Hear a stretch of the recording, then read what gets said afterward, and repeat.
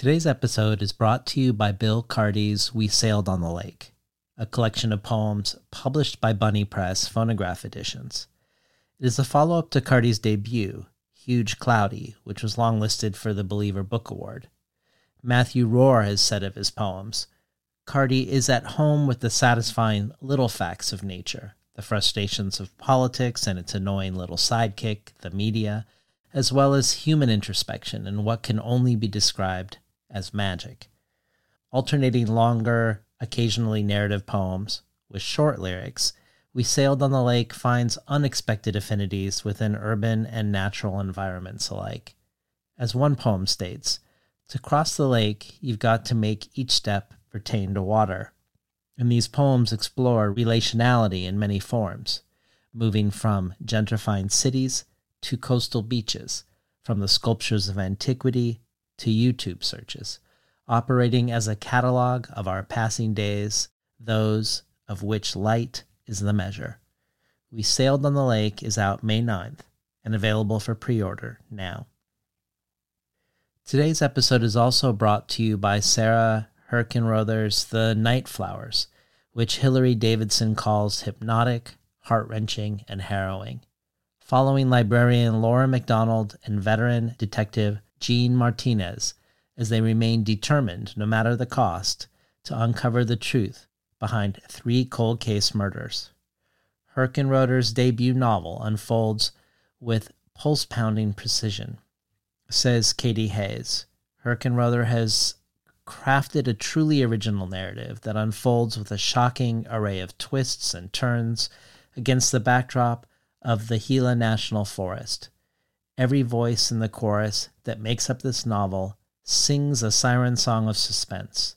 You won't be able to resist. I devoured it. The Night Flowers is out May 2nd from Tin House and available for pre-order now. I'm beyond excited to share this conversation with Christina Sharpe. And I could go on and on talking about the many reasons why. But because I do this very thing within the interview itself, talking about the ways Christina's work has deeply influenced the conversations on Between the Covers over the last several years, I will keep this intro brief. But I will say that if you haven't heard of Christina Sharpe before today, you certainly will going forward. Since we talked, she's been profiled in the New York Times Magazine by Jenna Wortham, and the title of this feature is not an overstatement. She really is the woman shaping a generation of Black thought. Her latest book is many things and engages with many things, from memorials to memory to memoir, from painting to photography to poetry, from the violence of reasonableness to the beauty of abolition. And I want to also say that the last 3 episodes, with Sharif Shanahan, Gugi wa Thiong'o, and now Christina Sharpe, you might reasonably think that they have occurred consecutively by design, but really they are an accidental triptych, a happenstance juxtaposition that I think nevertheless is a very meaningful one, where the 3 by chance find themselves not only next to each other, but in conversation, I think, with each other. The first with Sharif about intersections between Arabness and Blackness in both North Africa and North America. The second with Gugi wa Thiong'o about how the geopolitical situation for post-colonial Africa is related deeply to the status of African languages on the continent, and how securing a base of power for Africa, securing its resources for its people, begins with securing African languages. In today's conversation with Christina Sharpe, which looks at Black life in the African diaspora and how to sound an ordinary note when the totalizing climate is one of anti-Blackness. For the bonus audio archive, Christina contributes many things, 7 readings in fact, readings from Dion Brand's The Blue Clerk, readings of the poetry of Victoria Adukwe Bully, and readings from Kinesia Lubrin's forthcoming 2024 book, Code Noir.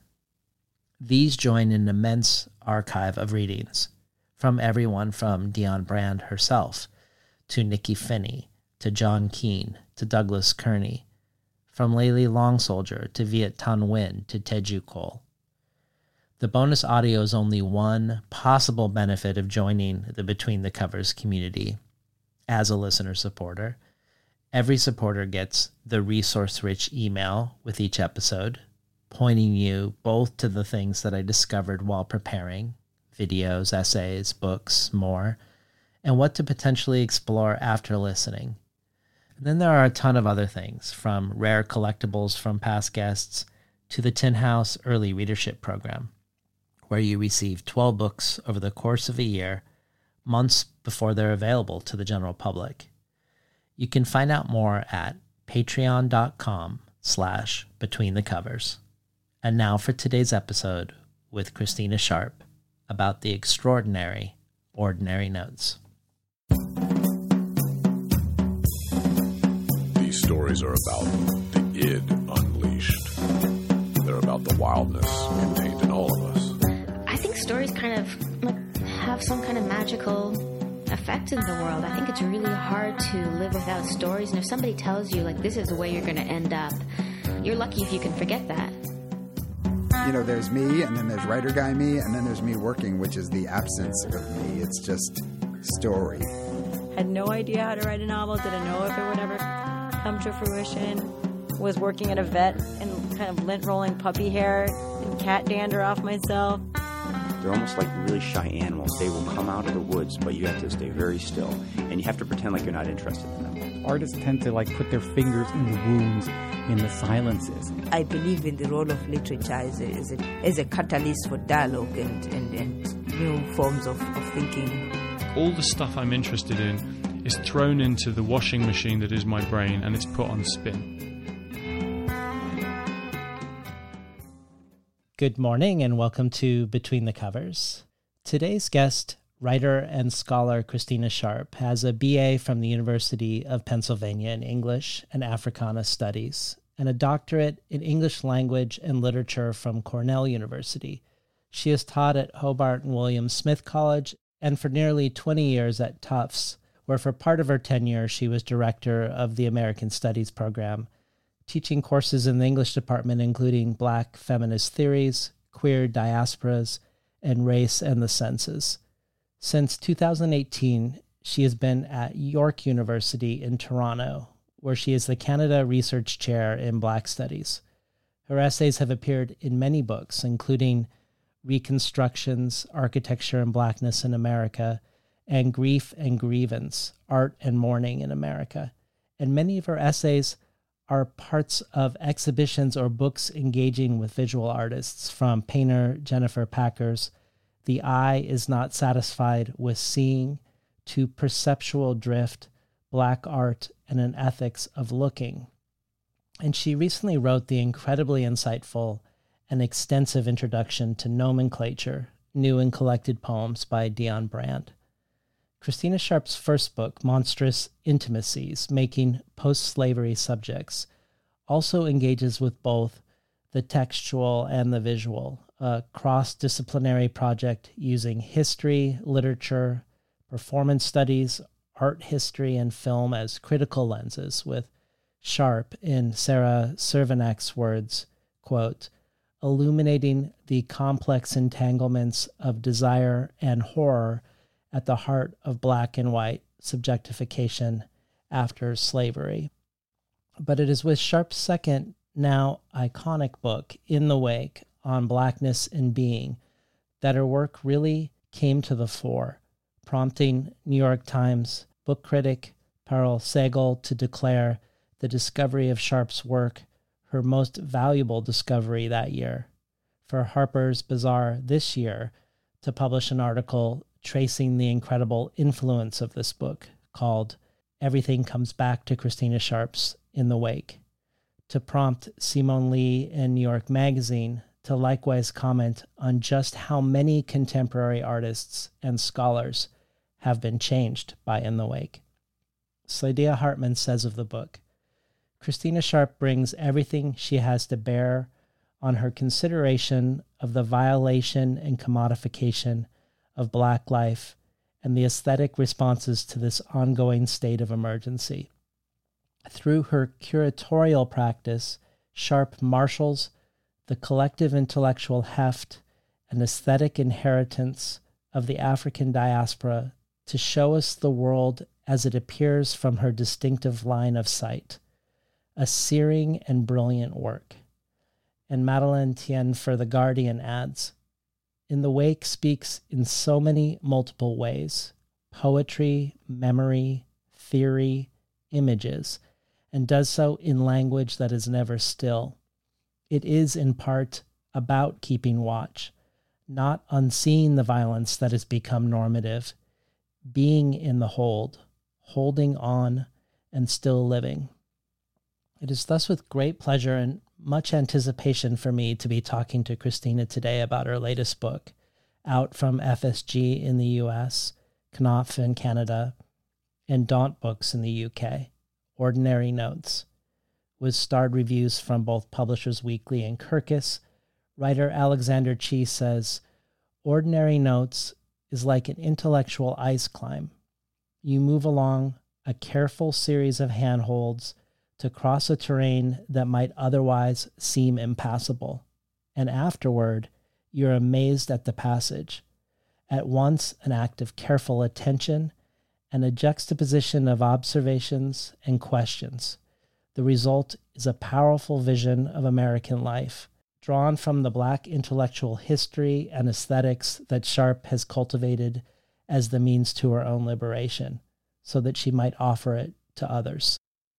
And poet, writer, and translator John Keane adds, "Among the many achievements here, these exemplary notes, which include a stirring recounting of the author's intellectual and aesthetic formation, and a tribute to motherly and familial love in the face of this country's and world's relentless brutalities, show how one might combine memoir, memorial, literary criticism, political and cultural critique, and theoretical accounting in order to imagine a new model, suffused with grace, subtlety, rigor, and care for how to read and think with and against, which is to say, to produce true and lasting knowledge."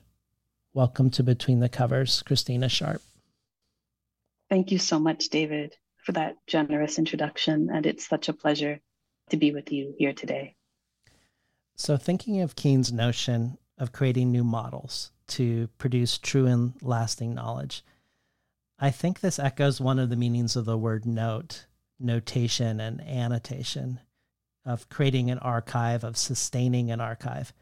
And before we begin, I wanted to speak into the ways your work has shaped this show and its archive long before today.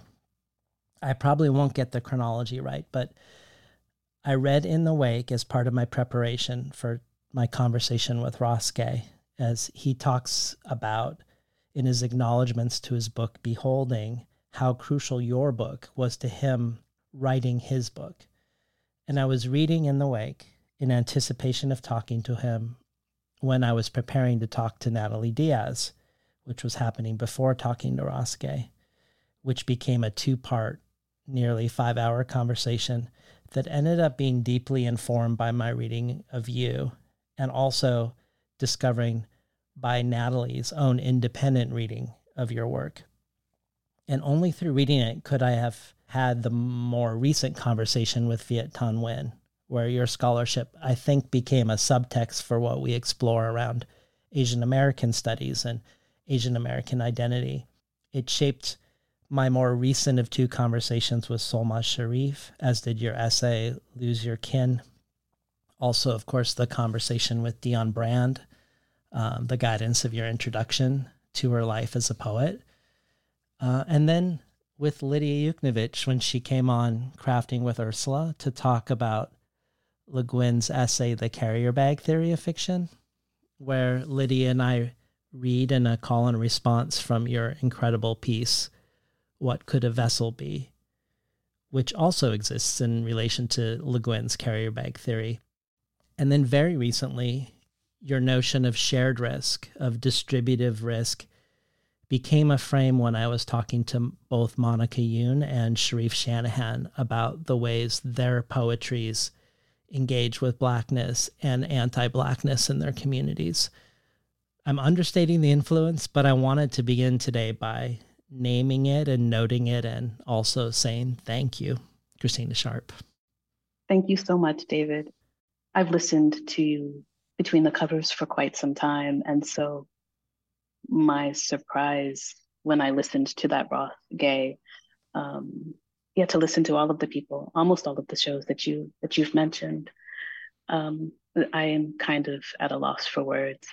I learned so much from your interviews, from the incredible amount of work that you do to prepare for them, and your kind of deep engagement with all of these work. And it's been a deep honor, pleasure, and surprise to see the way that my work has also engaged these other writers and thinkers whose work has influenced my own, and who I often teach, and who I certainly have great respect for. So it's been, can I say, mind-blowing. For me too. And I have to say that when you and Lydia did that call and response, that was, it was, coming at the end of that episode, which, does so much work in thinking with Le Guin's carrier bag theory of fiction. It was, I think, just a sort of beautiful movement and arc of that episode. Yeah, thank you so much. Thank you. Well, one significant connotation of the word note in your book, Ordinary Notes, is auditory, is sounding a note. Perhaps most notably a scene in Beloved of how each day begins and ends with the calls of "Hi, man," and what this does to the atmosphere on the chain gang, how these twice daily calls establish a way to connect and endure and persevere when the facts on the ground haven't yet changed. But I wanted to start not with the ear, but with the eye. As I tried to highlight in the intro, you have a long-standing interest in the visual. You're often in an engagement with visual art and artists, with painting, sculpture, photography, and video. And one of your research interests is listed as Black diaspora visual cultures. I watched a short video of you talking about the 1978 film Killer of Sheep by Charles Burnett. And in it, you said that the second time you watched it, you decided to track the children in it. And you noticed how lovingly they are rendered. And you noted how boy and girl are not categories normally afforded to Black people. And you talk about how you showed an excerpt to your class to find out if you would teach it. And when a white student of yours said it reminded them of The Little Rascals, you knew that their eyes weren't ready for it yet, and so you didn't teach it. And you also mentioned in that same video Toni Cade Bambara and how she said that the film Daughters of Dust tries to, quote, heal our imperialized eyes. And when I think of this, and I think back to Alexander Chee's blurb about this book being an intellectual ice climb across something that at first seems impassable, it feels like you provide an opportunity, if we're willing to do the work, to be ready to see or to become ready to see. And I would love for you to talk to us about your longstanding interest in the visual, in the eye, or in the regard, and seeing as not something entirely passive and receptive, not something that we just take in, but something that we might prepare ourselves for. David, I love your question. And it's funny because I said to myself, I think I need to reread all of my work and listen to all of my talks to prepare myself for this conversation, which I did not get to. But somehow I knew you were going to speak about that Killer of Sheep video, which I even often forget that I did. I think that you could look at a film like Killer of Sheep, or you could look at a film like Daughters of the Dust and engage it as only a kind of spectacle, depending on how one is positioned to see it. And one of the things Julie Dash says about Daughters of the Dust. So I saw Daughters of the Dust when it first came out, and I saw it in a theater in Brooklyn in 1992.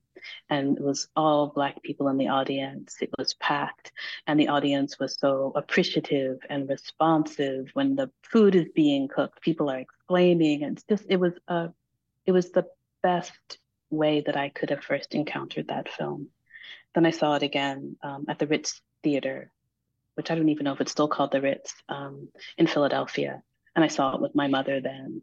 And again, the audience was super appreciative of it. And one of the things that Julie Dash says is that she made that film first for Black women, then for all Black people, and then for everybody else. So she and Arthur Jafa, who was the cinematographer, were making a film, I think, to engage all of our senses. And I think a film that in its visual aesthetics, the ways that the frame rate is slowed down, does its own kind of reparative work for a kind of cinema of our assault and violation. And so I think that the way that Dash talked about the film, the aesthetics of the film, the people who worked on the film, including sets by Carrie J. Marshall and James Marshall and other people, does so much work to prepare us to enter the scenes. But I remember at the time a number of white feminists writing about the film in national publications and saying things like, it looked unrealistic. Why are they wearing like Laura Ashley clothing, et cetera? And so it was really clear that there was a particular sort of EYE/I, subject I, who was being hailed by the film. And I think Toni K. Bambara is right when she says that Dash intends to heal our imperialized eyes. Dash and Burnett were part of the LA school, sometimes called the LA Rebellion, filmmakers. And I think that Killer of Sheep does a similar kind of work. I mean, you said that I have written about the ways in which Black children are often denied the status of child, of boy or girl. So that's one of the things I so love about that film is, even though it begins with this kind of harsh moment of a father chastising the son for not defending his little brother, and it's sort of that child that's on the cusp of adulthood. So much of the film, when the children are involved, looks at the children as children, and they're allowed to be children, living in the still present aftermath of the Watts rebellion and that kind of devastated landscape, but they're allowed to play and laugh. And I love the little girl, Angie, who's got the rubber dog mask on. I mean, that is like, it just like, I feel my heart when I watch that film. And, it's just these complete moments of tenderness and play. And then also not so much tenderness, but like I see my own moments of my own childhood in that film in a way that I think I haven't often. Well, to stay with your childhood for a minute, this book is many things, and one of them is memoir. And I think one way you could characterize the book is a love letter to your mother. And you've talked about how you didn't have a Black teacher until you were in university, that you weren't being taught the literature and philosophy and history of Black life, except at home, where this was happening very consciously by your mother, her curating and nourishing in an engagement with Black thought and Black art and Black stories and putting them before you and around you. I was thinking it would be good to hear you speak a little into how she shaped your home life in this regard and in the first 2 decades of your life, and how that regard for you in this way reverberates into ordinary notes. Yeah, I mean, as you were asking the question, certain questions can make you see your own work differently or make a really clear connection to something. So as you were saying that in the sort of beginning by talking about my own schooling and how I had no Black teacher until I got to university. And then I had many, and I took classes with people over and over again. It made me think of, I think it's note 52, which is called Ma'am. It's a kind of reading of moments in Beloved with Setha, but it's about how those captive Africans enslaved in the New World offered a different kind of education than the white man called school teacher. And so in that moment, as you were asking the question, I thought, oh yeah, it's note 52, that, I didn't have any Black teachers except my mother. And she offered me the counter imagining to those white school teachers who, for example, didn't know who Sojourner Truth was, but I knew who Sojourner Truth was. And so I had to do a kind of educating work in my elementary and junior high school of teachers who were ignorant to their own history, meaning that, Black history is US history. And so, yeah, my mother, who had only a high school education, her mother had a 7th grade education, loved reading, loved books, loved poetry, wrote, sang, and completely infused my childhood with reading. My mother sold Doncaster clothing at some point, and the little cardstock that you would use to give to potential clients, the back was blank, and my mother would make little crossword puzzles. So she taught me to read when I was 3 years old. I don't remember a life without reading. I don't remember a life in which words were not central to it. And my mother had a really beautiful reading voice. And at a certain point my mother recorded books for the blind and dyslexic. So she recorded textbooks. And after she died, the women sent me some of those recordings so that I would have her voice on cassette. Wow. I had an extensive vocabulary at a very young age, probably more extensive than it is now, because my mother would also make up, I don't know what those little things are called. They're acrostics or something where you fill in the letters. So yeah. And of course, that kind of love of reading, that commitment to language, the love of even reading aloud, which I do in all my classes, is directly because of my mother's influence and care and her own, ways of trying to make a whole self in the midst of deep stress and anti-Blackness. Well, in a Loophole of Retreat event at the Guggenheim Museum 3 years ago, you read a piece largely about your mother, which begins with the lines, "Beauty is a method." And it's a line that I've never stopped thinking about, and which reappears in Ordinary Notes as the line, "I've been thinking about what beauty as a method might mean or do." And I think of your curation of images of beautiful skies and flowers on Twitter.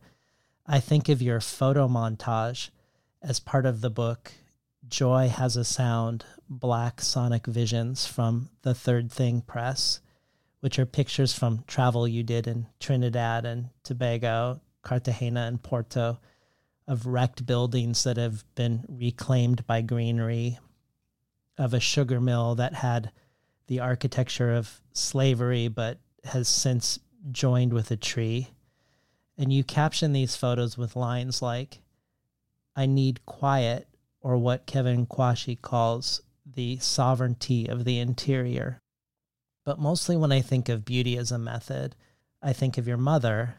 And I wondered if you could speak a little more about beauty as a method and what it might mean or do as you wonder in Ordinary Notes. What that means for you, if it is connected to your mother, as I'm particularly interested in it because it also changes things from something passive and observed, like, oh, that's beautiful, to something that one might have to actively or even painstakingly manifest. Yeah, again, that's great. I like that one might have to actively or even painstakingly manifest. I think that's absolutely right. I think that sort of encapsulates it. Yeah, I mean, it does have everything to do with my mother and certain conditions under which I grew up, where you couldn't do anything about the kind of big things for lack of money, but you could, as I say, cut some branches of mock orange and bring them in the house, even though you were allergic to them, because it was to bring some sense of beauty into a space. I always appreciated my mother's attention to beauty. You know, we would go to the farmer's market. We would always bring home flowers if it wasn't in the spring or summer when we could bring in our own flowers. But I don't think it was really until I was working on that piece for Simone Lee's Guggenheim show when she won the Hugo Boss Prize that I really realized that it was a method, it was a praxis. I think even when I was writing In the Wake in the very first pages, it hadn't quite hit me at the time how much of a praxis it was, but certainly it was, that she had a kind of commitment to it that she also inculcated in each of us. And I do think that we think about a book like Saidiya Hartman's Wayward Lives, in which she traces the ways that those young Black women and girls had a commitment to living free, which involved a commitment to making a beautiful life in the midst of the harshest conditions. You really do begin to encounter beauty not as something that is passively received, but something that is actively made. And then I always think of a novel that I used to teach all the time, not by a Black writer, but a Polish writer, Polish/Russian writer, because the borders change, but Andrzej Jeziorska, Salome of the Tenements, in which she talks about the democracy of beauty, and in which, you know, her whole life is dedicated to living in beauty and making beauty accessible to everyone, no matter what one's financial situation is, right? So she, you know, that's why it's the democracy of beauty, that why should she have to live in a kind of hideous tenement? Doesn't she also have an eye for beauty? Doesn't she also deserve to live a kind of beautiful life? And so I think beauty really is that thing that we must have some kind of active relation to. It's related to imagination. It's related to kind of producing the kind of worlds that we might actually want to live in with other people. Well, in the Harper Bazaar article, everything comes back to Christina Sharpe's In the Wake. I was particularly taken by how Ben Lerner teaches your work, which feels in the spirit of how you decide whether and when to teach Killer of Sheep. He says he opens his semester with the class reading In the Wake, using it not just as a work of art or not just as a piece of criticism in and of itself, but in his words, as a threshold. Quote, "We have to acknowledge that the class takes place in an emergency. Everything we read after In the Wake, from Walt Whitman to Claudia Rankine, we test against and think of it alongside Sharpe's idea of the wake and the different ways, like it or not, we are all operating inside the afterlife of slavery. It does something to the class." So when I think of this curation of sight, it isn't surprising to me that you're interested in memorials and memorialization, as it involves both the eye and the mind's eye. It involves memory and imagination and vision or envisioning, decisions about what to show and when to show it and how to frame it. When Dion Brand was on the show, for the bonus audio, she did a reading of several of the notes from Ordinary Notes when it was still a forthcoming book. So to bring her voice into the space, I'm going to play one of the notes that she chose, read by her, that occurs early and engages with this question of curating memory and sight. Note 3. The past, or more accurately, pastness, Michel Rolf Troyot tells us, is a position. Several years ago, when we were in Erlangen, Germany, R and I went to the Nazi Documentation Center and Nazi Party rally grounds in Nuremberg. By the time we left, after watching the films and viewing the installations and the displays of photographs, books, racist games, and more, we were convinced that depending on where one stood, this memorialization would actually attract people to Nazism. The objects function as memorabilia, a memorialization not of the wounded, but of the perpetrator. We observed the other people at the center.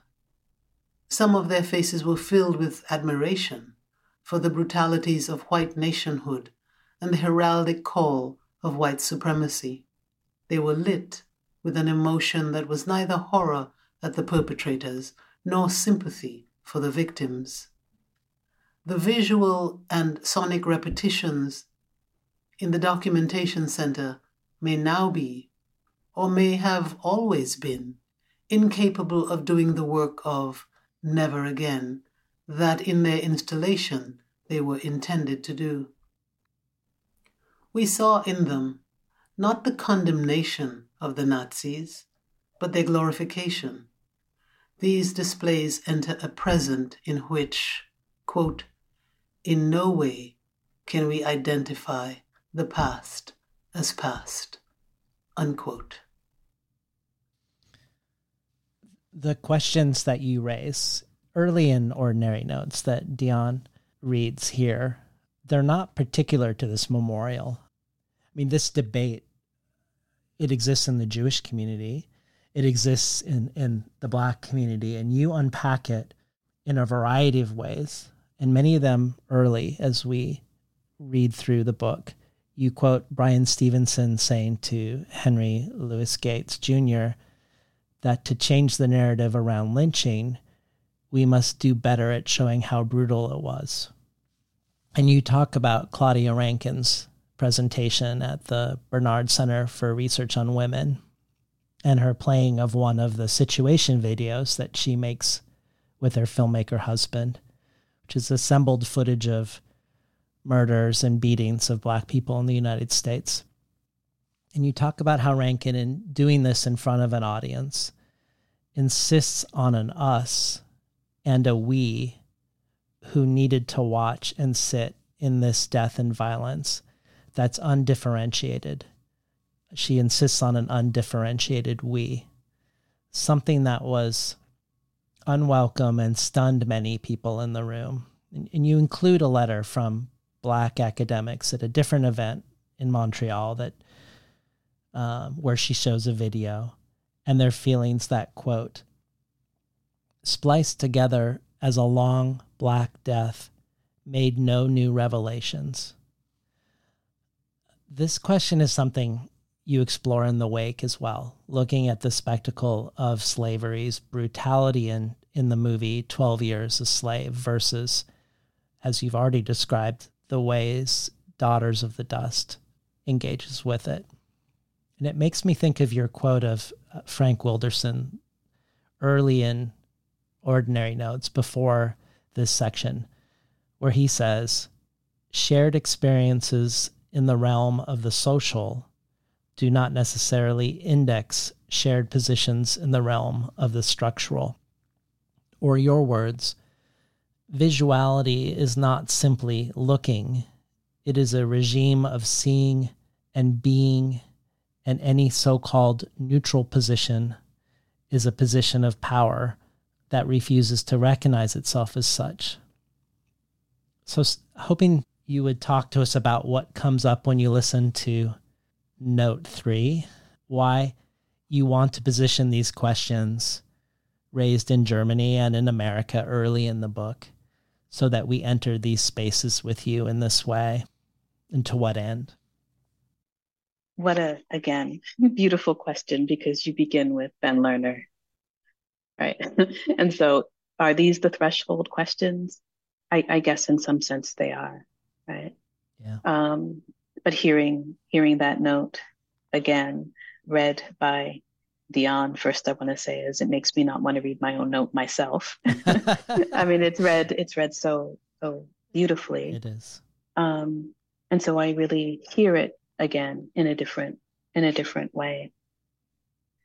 I'm always interested in the we, what we's are being summoned, what we's are being imagined.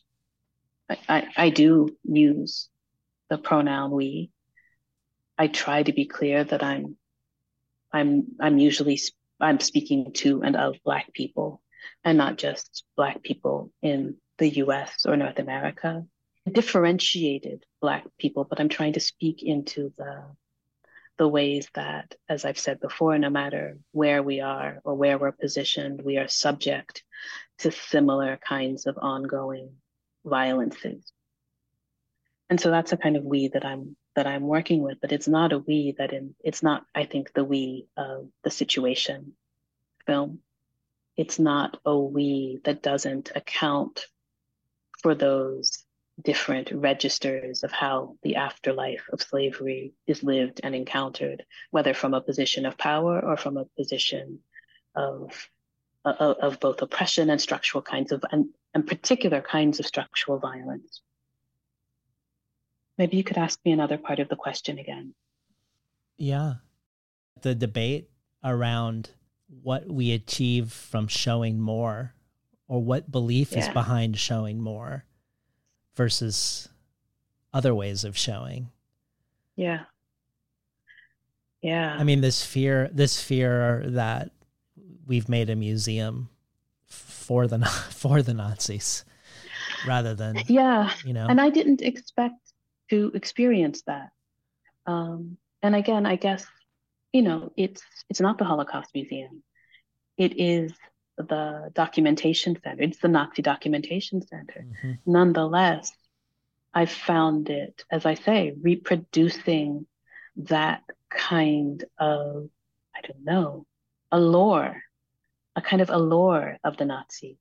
And I suppose that is a deep risk that one runs when one is trying to document the brutality at all the material levels, aesthetically and otherwise, right? So I suppose that is the risk that one runs. But to have experienced it, and this was 2015, 2016, I was really taken aback. It's not at all what I expected to feel as I walked through. To feel that others were feeling as I walked through, because that's not what I was feeling. And then in terms of, it's not that I don't think, or I can say it positively, I do think the National Memorial for Peace and Justice should exist. I do think the Legacy Museum from slavery to mass incarceration should exist. I think, though, and it's clear in terms of the kinds of responses, the initial responses of people who went to both spaces, that, there were many white people who went to those spaces who thought, or who didn't go to the space, but had something to say about it, about that's in the past, we should forget this, or who made angry. There were others, of course, who felt deep sadness, remorse, guilt, whatever range of feelings, a desire to learn more.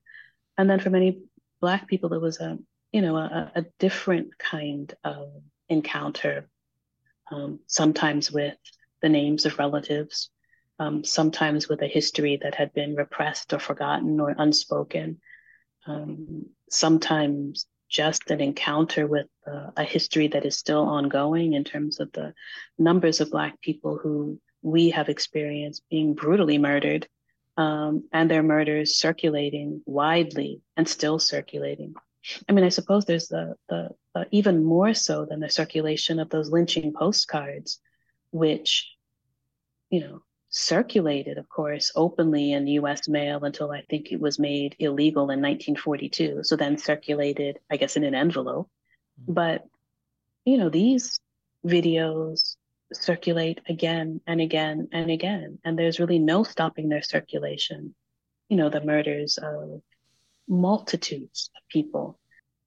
And so I am bewildered by the idea, by the holding on to the idea that if we show it enough, something will change. Because I think that we can say across all experiences in which atrocity is attended to by, as I write, the materialization of more atrocity, that it doesn't do the work that we imagine that it's doing. That encounter with brutality may produce more of that same brutality, as opposed to an aversion to that brutality, as opposed to a kind of dedication to ending that brutality. It might land in a space, which is, I think, the space we are living now, in which it produces a commitment on the part of those people who name Black people, among others, as not human, a desire to engage in that kind of what Cornelius Eady calls brutal imagination. Thinking of these questions of what to remember or how to present or represent, and thinking also of you quoting Kevin Kwashi about the sovereignty of the interior. We have a question from you from Madeline Tien. Hi, Christina. It's Maddie.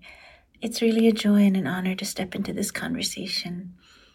Christina, I felt a real kinship with the way Ordinary Notes respects opacity and untranslatability, and how it places seeing and noting and notation as a practice, a kind of making and unmaking.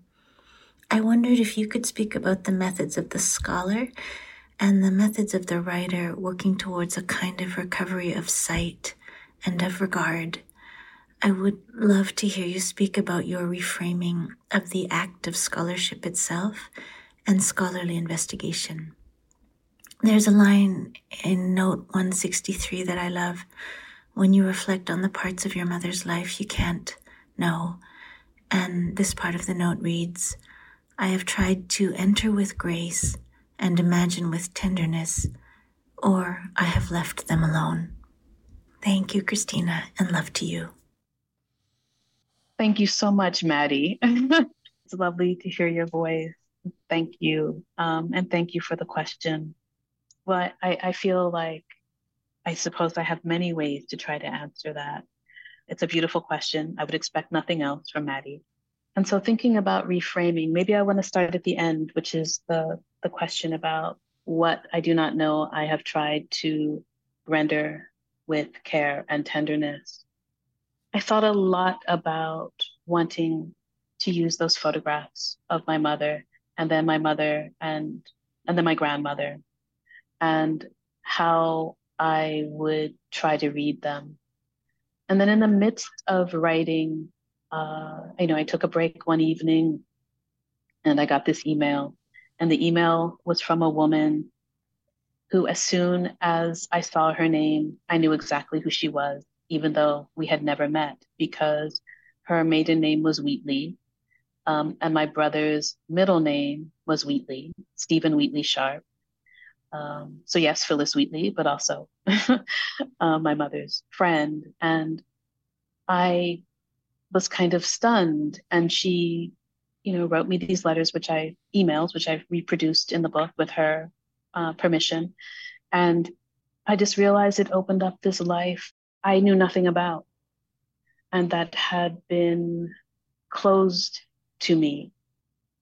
And closed to me because I think things changed so much between the time my brother was 11 years older than me. It changed so much between the time of his birth and childhood and my own. Changed in terms of my parents' relationship, changed in terms of other kinds of conditions, and changed in terms of, growing up. My mother there were no visitors. Like my father's family would come sometimes, but I would have friends come over once in a while, but my mother had no visitors. I didn't really meet anyone who my mother called a friend until after my father died. And so it just sort of opened up this kind of aperture that I also thought there were many things my mother talked to me about, many of which I do not reproduce in the book, some of which I do. And I thought it opened up any number of questions, as well as giving me some other insight on my mother's interior life. And that I didn't think, as her daughter, I needed necessarily to either enter or to write on the page. Perhaps different than if I encountered this person as a subject of study, as a quote unquote scholar, who I might have felt the need to do another kind of probing work to put on the page. Though there are many examples, I think, of people who do that kind of scholarly work and still allow people their own non-exposed interiority, if I'm making sense, right? Because I think Hartman does it in Wayward Lives. I think I try to do it when I redact people's names. I think I try to do it in The Note Tender. So I hope I've answered the question about a kind of reframing. And I think what I wanted the notes to do was to kind of build and accumulate and thereby make an argument without my having to work an argument through in the ways that I have been taught to as an academic. And so part of that, I think, is to allow for space to do its own kind of work. Well, let me extend Maddie's question about opaqueness and untranslatability, or even the refusal to translate, into the things that you don't show or perhaps refuse to show in ordinary notes. I wanted to start with the redactions that you just mentioned that happen throughout the book. And first I'm going to mention another book by the Third Thing Press that you're involved in, Quentin Baker's We Pilot the Blood, which is an erasure poem using a Senate document related to a revolt of slaves being transported on a ship called Creole. And at the end of it are meditations by you. But what is interesting is that you are relating not only to Baker's erasures, but also to images by Torkwasi Dyson, to Baker's redactions and Dyson's abstract representations. In the section called Black Redactions, of the many sections that you write, you say, Quentin Baker's redactions are black redaction. It is redaction work that allows that which, and those whom the state has silenced, the possibility of being heard. This is not the blacking out of text that the state declares too sensitive. It is not to conceal information that the state decides is classified. It is to make documents that have a particular kind of uniformity speak something that they were never meant to reveal. And then you choose some of his lines, the lines that he has created by blacking out other words. A long bloody possession. They could not kill the sunrise in me. And I will not be the fulfillment of the object. And then about Dyson's hypershapes, you say, Dyson shapes are not here to augment the poems. They enact a language of line and curve, shade and grid. They invite us to think about how we are made and unmade through shape and in place. They are vector and foil.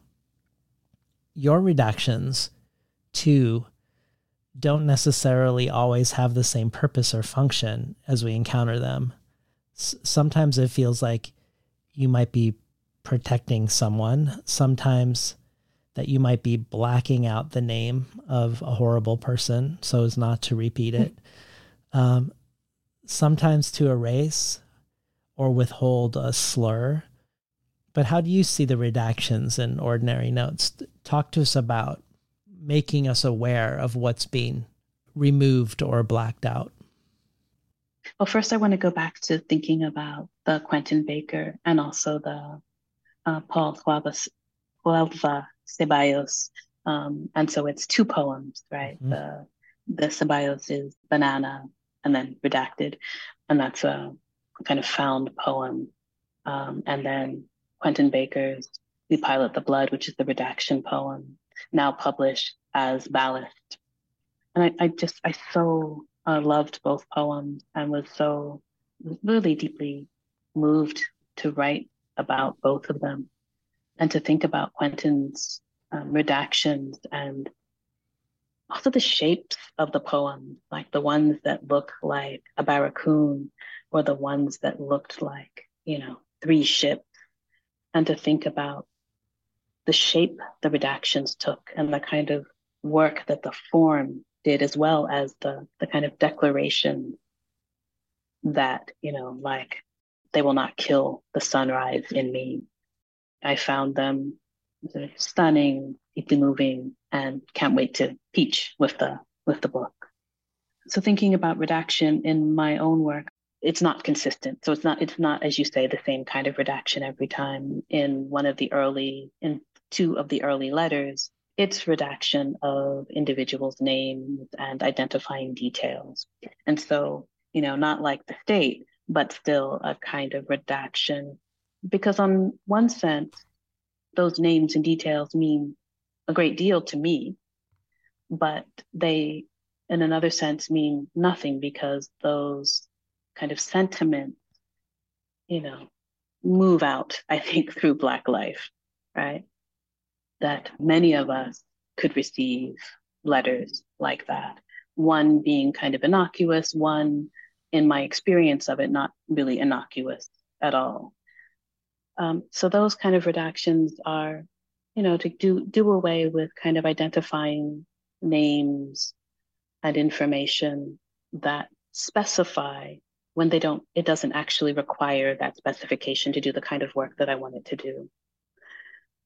The other kind of redaction, I redacted, and there's one name that appears in the book that I think in the paperback edition I will redact because I wish I had redacted it. Mm. It is to kind of spare the repetition of a certain kind of brutality circulating attached to that name, both because I want those people to have their life as they lived it outside of that particular brutal thing that was done to them.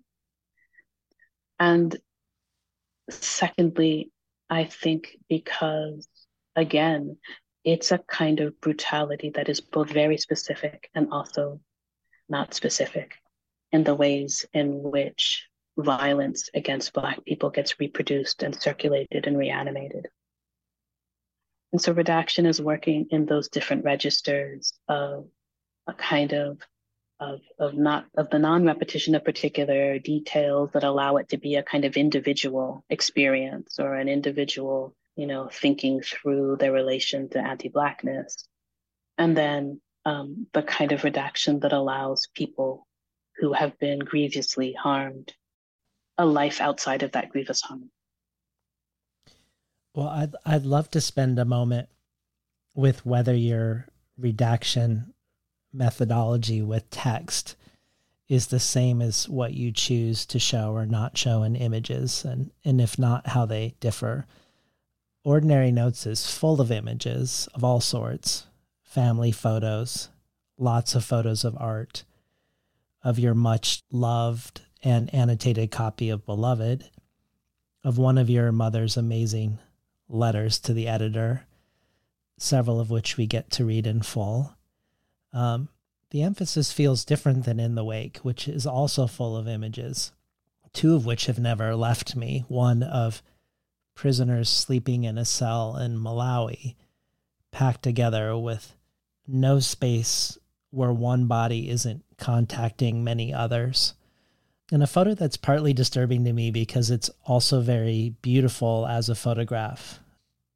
And the other photo, which is even more unsettling, is a close-up of a Black girl's face lying on her side in the aftermath of the Haiti earthquake with a piece of tape across her forehead that has the word ship on it. And it's unnerving because of its indeterminacy. Is it a command? Is it a reminder to ship her somewhere for her good or not? This is part of a rescue. But even if it is, it evokes her as cargo, as property. And the viewer feels unmoored on how to position themselves to what they're seeing. And you so wonderfully and richly explore that gap in the wake between what we know and what we see with these photos and others. But given that Ordinary Notes doesn't have these sort of images, I wondered if anything has shifted for you around your ethos, around what you want to show and why. But either way, talk to us about redaction in relation to images, what you won't show and what you want to curate and show. Yeah, I think that's a great question. And I think, again, I'll kind of long answer, because there are also images in the wake that are redacted.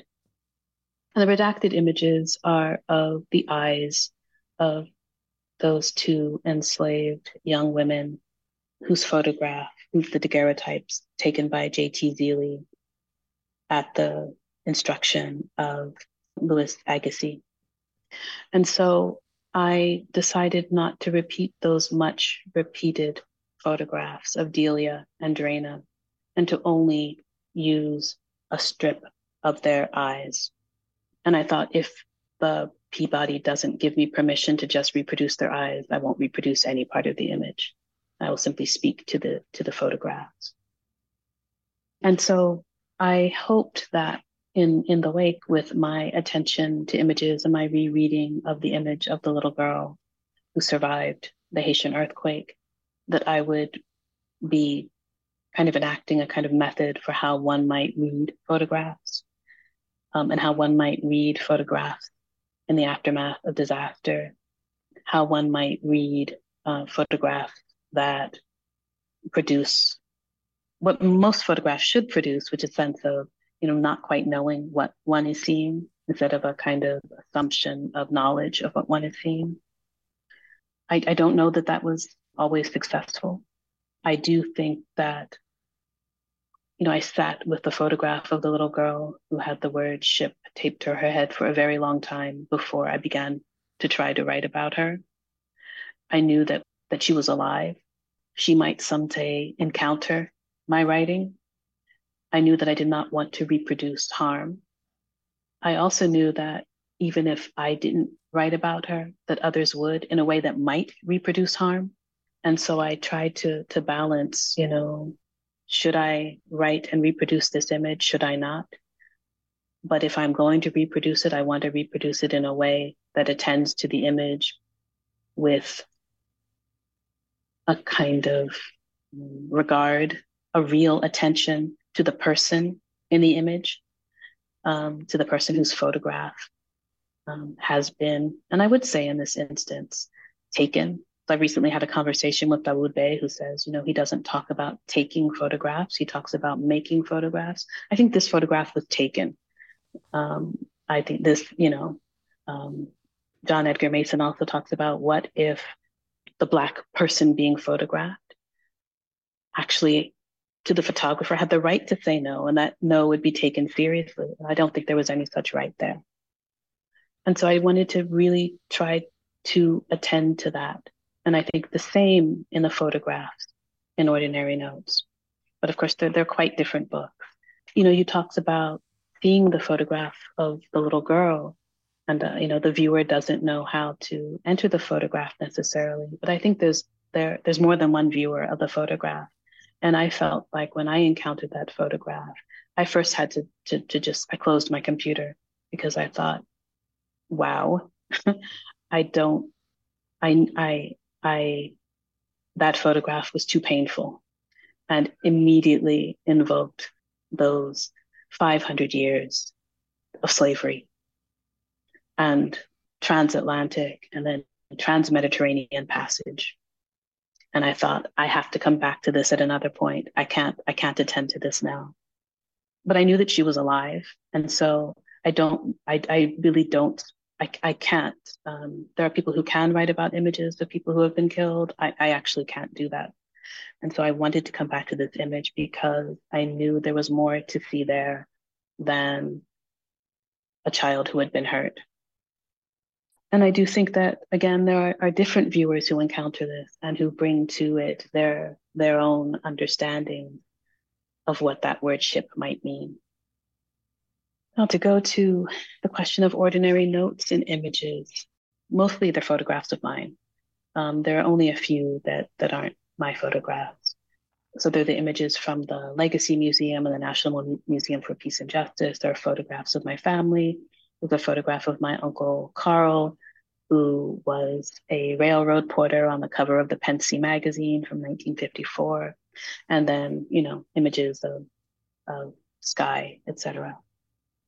And I think that I wasn't attending an ordinary note, at least in terms of reproducing photographs that hurt, even though discussion about such photographs does appear in the book. But I will never reproduce a photograph of a lynching. And that's nothing that I'm going to do. I no longer show those photographs when I teach. I don't think it does. From experience, I won't say I don't think, I know it doesn't do the work that in my showing it, I wanted it to do, right? It can often re-traumatize Black students and do a kind of weird distancing work with non-Black students. And so I decided that I would never reproduce those images again. Well, to stay another minute with Maddie's question and in the aura of this question of opacity and what we curate to show, I want to talk about the part of the book I think about the most. And it has to do with an encounter you had with a stranger who spoke to you, a white woman, when you were at the National Memorial for Peace and Justice in Montgomery, Alabama, which memorializes victims of racial terror lynchings. But first, could we hear notes 36 and 37, which would tell us what happened and some of the meaning making that happens afterwards? Sure. Note 36, National Memorial for Peace and Justice, December 28th, 2018, Montgomery, Alabama. In the section of the memorial that is the graveyard, I am undone, thinking about family secrets and wondering if, worrying that, I might see a familial name on a monolith. I am wondering if, worrying that, I might find someone I know here. Some member of my family, someone from the cache of fears and secrets that my family carried. A white woman approaches me tentatively. "Excuse me," she says. We are walking in the same direction. She is crying. I don't know at first that she is speaking to me, and I can't imagine what she wants. I turn partially and reluctantly toward her. "Excuse me," she says again. "I just want to say that I'm sorry." And she gestures toward where the monoliths are laid out like coffins. "I'm so sorry about all of this." I do not reply. Note 37, New York City, February 8th, 2019. We are a first, a panel of 5 Black people, 2 of whom are psychoanalysts, assembled for the 3rd iteration of the annual meeting of the American Psychoanalytic Association's series, University Forum on Racism in America. In my paper, I relate that encounter with the white woman in the graveyard who apologizes for all of this. In the question and answer period after our talks, several white women in the audience which is almost entirely white and primarily analysts, ask me if I can say why I didn't reply to her. They ask me if I will tell them what I would have said if I had replied. I give two answers. My first answer is no. I will not answer this question because I think that my talk on the work of memorials in general, and on the Legacy Museum and the National Memorial for Peace and Justice in particular, has already explicitly done this work. My second answer is that I will step into my role as a teacher and elaborate. I tell the white psychoanalysts that I do not reply to the woman at the memorial because I am at first unsure that she is speaking to me. And really, she isn't. She is speaking into the space and in the direction of a Black person. But second, and more importantly, I do not reply to her because with her apology, she tries to hand me her sorrow and whatever else she is carrying, to superadd her burden to my own. It is not mine to bear. I have my own sorrows.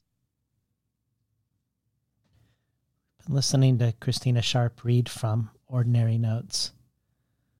So what most sticks with me about this is how you say both no and yes to these white analysts at the same time, letting them know that this is work they should be doing themselves to understand. But also, I think, going back to Alexander Chi's notion of the intellectual ice climb, I feel like your book will feel more or less like a climb at various times depending on who you are as a reader. And I suspect there are many people reading the same book who end up having very different journeys through Ordinary Notes. But what I loved about it is, and this is a great example, I think, this pairing of notes that comes early in the book of how, if it wasn't obvious to a given reader why you wouldn't acknowledge this woman, and maybe it wasn't entirely satisfying to hear you explain it on the next page, nevertheless, if you work your way through Ordinary Notes, I think it becomes obvious later on in the act of reading, in the act of working through and allowing oneself to be worked upon by the book. To return to your mother, who curates a Black life for you when you were the only Black person in an almost all-white Catholic elementary school, being called the N-word nearly daily, spit in the face by a white schoolmate in front of your father who says nothing, and you're both shamed in the process. In that same section, we see a photo of Horace and Sarah Baker trying to move into a white neighborhood under police protection. And the line by you, quote, "There is the violence of the baying crowd, and there is the violence of reasonableness, each part necessary to maintain an all-white neighborhood." I wanted to bring up the violence of reasonableness in relation to the woman who approaches you in the museum, because I'm thinking about how you include how classmates of yours as a child, you don't say if these classmates themselves were perpetrators of racist aggression toward you, but I think we at least imagine that they were complicit in their silence. How these classmates now reach out to you 40 years later to tell you that their child is in a doctoral program reading In the Wake, speaking to you unbidden without any acknowledgement or apology. Another classmate the same week wanting to quote unquote reconnect, perhaps because you're now known and respected. Again, you don't respond to these people, and similarly to the woman in the museum. And yet you include your unsent and redacted response for us, which includes the phrase, "So much rehabilitated and reconstructed into that goodness and perpetual innocence that whiteness extends." I don't know if it's a stretch to connect this to the white museum goer who isn't addressing you, but sort of addressing you as a function or as a representation. But I wondered if you could speak more into the violence of reasonableness for us. Absolutely.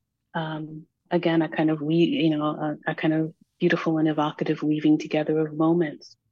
I want to say to the beginning, though, that in the aftermath of that spit in my face, by Redacted, I do know his name. I probably will never forget his name. It wasn't that my father saw it. It's that really what happened after that is really a blank for me. And so I know that afterwards my father was headed to his car to go to work because he worked the 3 to 11 shift at the post office.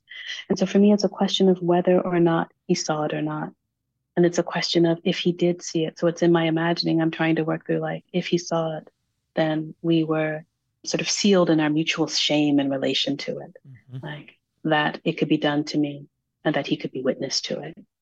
But I think it's a great question about the kind of violence of reasonableness, right? The reasonable white people in the crowd who are like Mr. Well, now I can't remember his name in Raisin in the Sun, who comes with the check to give to the youngers to say, you don't want to move to that neighborhood. That kind of reasonable violence. This was just simply one arm in the kind of phalanx of brutality, the brutality that is white supremacy. And so I do think that they're related. I do think that the woman who asks me the question, because I think I'm looking distraught, but it's her distress that is occupying her, not the possibility of, or even the fact of my own. And so, the white psychoanalysts, I think, are like, well, what was wrong with her? What was wrong with her question? Why wouldn't you answer her? And even though I relate this note as the encounter in which I say why, they still won't accept why. And it's lovely that they're psychoanalysts. Mm-hmm. It couldn't be better. It couldn't. And so I think it's related because I think it is like the exonerative tense. Things were done that have some connection to you. But you don't have to stand in the verb of the doing. And so I think that our encounters with that museum, walking underneath those, 805 hanging monoliths, and then going into the graveyard with 805 monoliths laid out like coffins, are very different experiences. And I go on to talk about, in the graveyard, it felt like desecration to be stopped and spoken to in the midst of whatever it is you're trying to collect in yourself as a Black person as you move through that space. Because it wasn't a space of mutual mourning, but the same kind of mourning, the texture. She might have been mourning, but I don't know the texture of her mourning. And I don't think it was for me to know. And so I think it is participant in a kind of violence of reasonableness, the kind of reasonableness of the violence of the reasonable person. It's a kind of reasonable person, and I'm not talking about her now, but it's a kind of violence of reasonableness that says, well, that 84-year-old man, because now we have to know that he's 84 years old, white man who shot that 16-year-old Black child in the head and then shot him 2 more times. Well, maybe it's reasonable for him to be afraid that a Black person appears on his porch. Like that's a violence of reasonableness. In another register, perhaps that's what Claude Lanzmann called what did he call it? I'm going to say the violence of understanding, because it's a kind of understanding and a kind of reasonableness that would seek to excuse violence, as opposed to some other register of understanding, which is situating it in power structures and thereby seeing how it happens. It's a kind of understanding that would seek to excuse. And so that's the kind of violence of reasonableness, which would to say, a kind of both sides, and there isn't, right? Yeah. I'm going to play another note that Dion chose. And I think it suggests another relation white people could have in relation to these questions. Perhaps this notion that you just said so well of standing in the verb of doing, of action. Here's Dion Brand reading another note from Ordinary Notes. Note 43. We were called to different things. What if the project that white people took up was to locate each of the white people who appear in the crowds of those lynchings, those who posed for photographs, and those others who appear in the background? What if their project was to identify them and their families, and to link their present circumstances to the before of those photographs and the after? That is, what if the work was to draw a line or to map new or continued wealth, accumulation of property and status, access to education and health to those mass murders?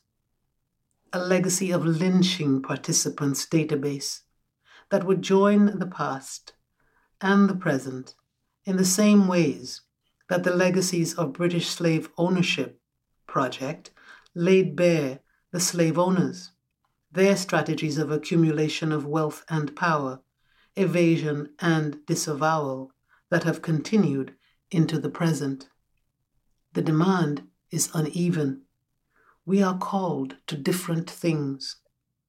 What if white visitors to a memorial to the victims of lynching were met with the enlarged photographs of faces of those white people who were participant in and witness to that terror then and now? What if they had to face themselves? Might that not be a different endeavor? Might that not hit a different note? So thinking about white people going to a slavery memorial and being confronted not with the spectacle of Black Death, but with white faces, I wanted to take that for a moment into the realm of visual art. You gave the keynote speech at the Black Liberation Center at an event called Art of Collective Care and Responsibility, Handling Images of Black Suffering and Death, where you talk about Torkwasi Dyson and how her abstract art is a rubric, not a destination. And you quote her saying, "I decided to make paintings and drawings that reconfigured that history of murders and tortures in a way that was diametrically opposed to images in photography. And I did this so that I would unkeep that history." And you talk about Jennifer Packer's paintings of flowers and talk about her flowers are not unlike the flowers left at places where people have died. And you show a painting of flowers she made after the death of Sandra Bland. And then you say, the painting is neither a replacement or substitute for the body of the person who has died. It is not synecdoche.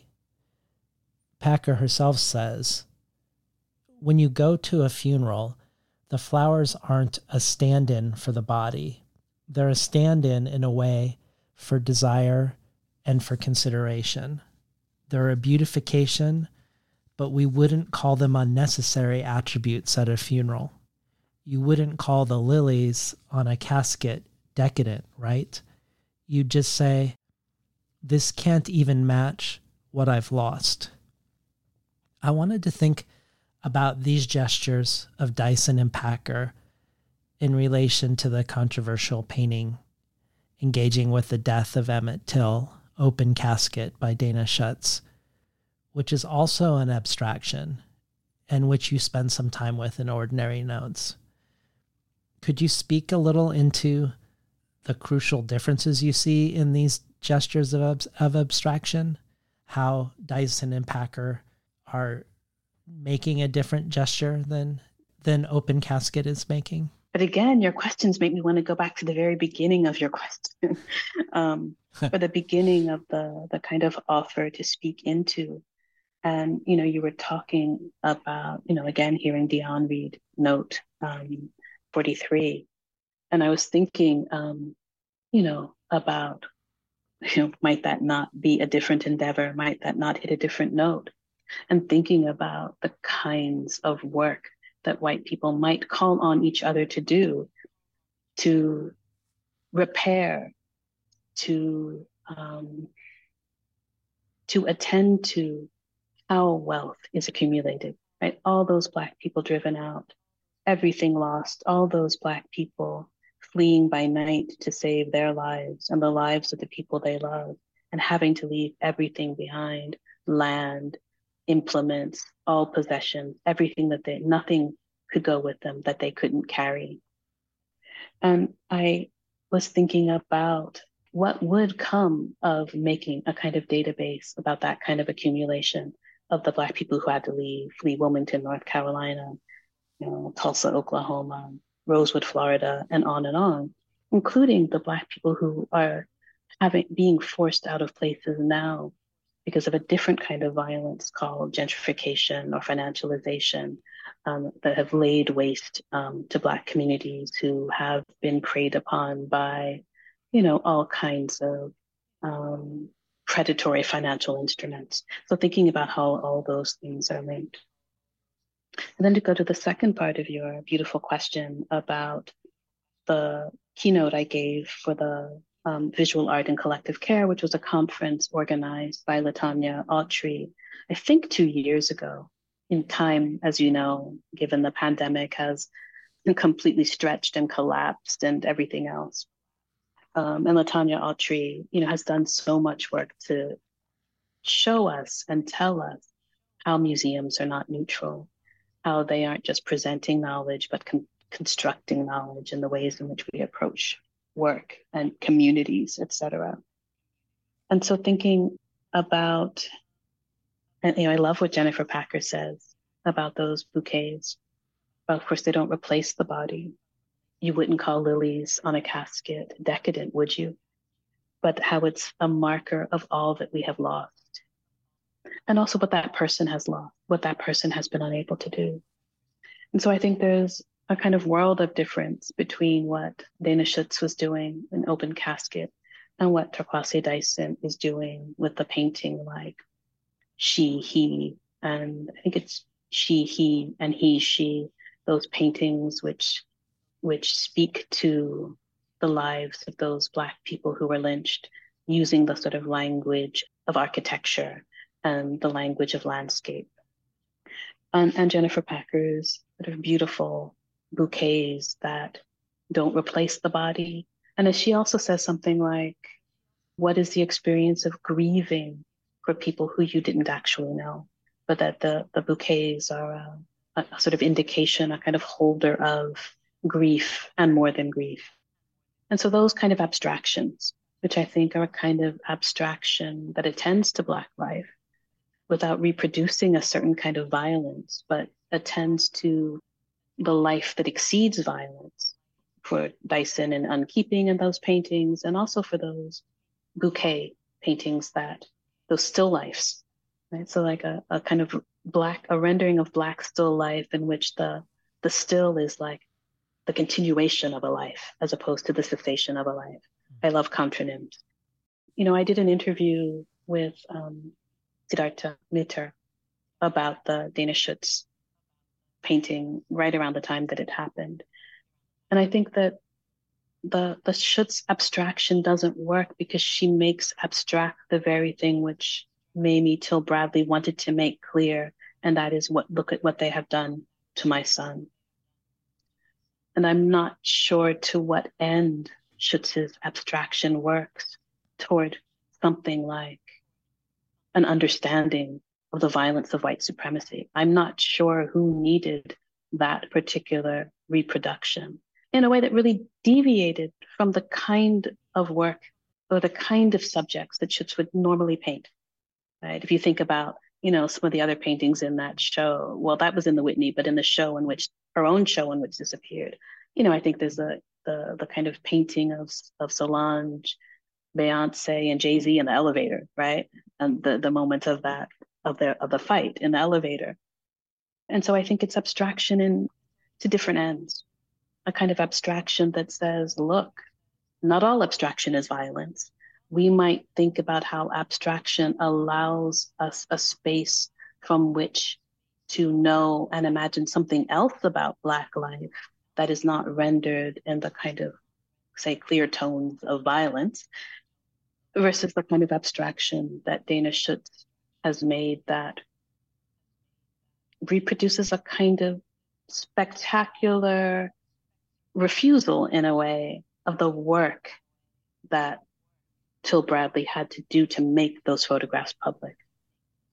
Well, like you, to return to the beginning of my question, you also say about this proposed project of white people identifying and naming and creating a database of the faces in these lynching postcards, that the reason why people put forth to not do this is that these identities are, quote unquote, lost to history.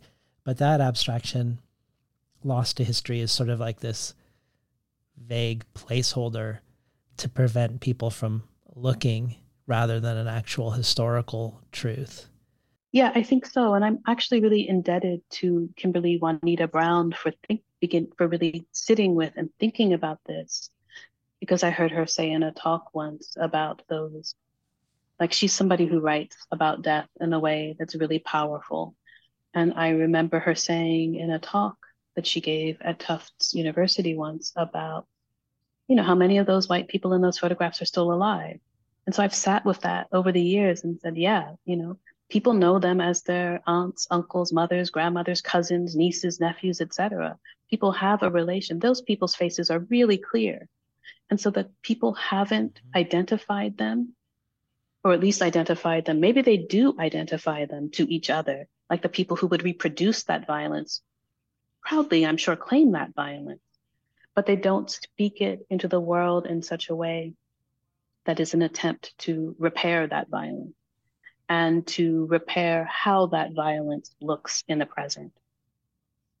I don't know if this relates to this question of abstraction and visual art, but it makes me think also of you writing about this man at the Legacy Museum who spends his days in the museum watching museum goers watch video testimonials of the formerly incarcerated, including himself.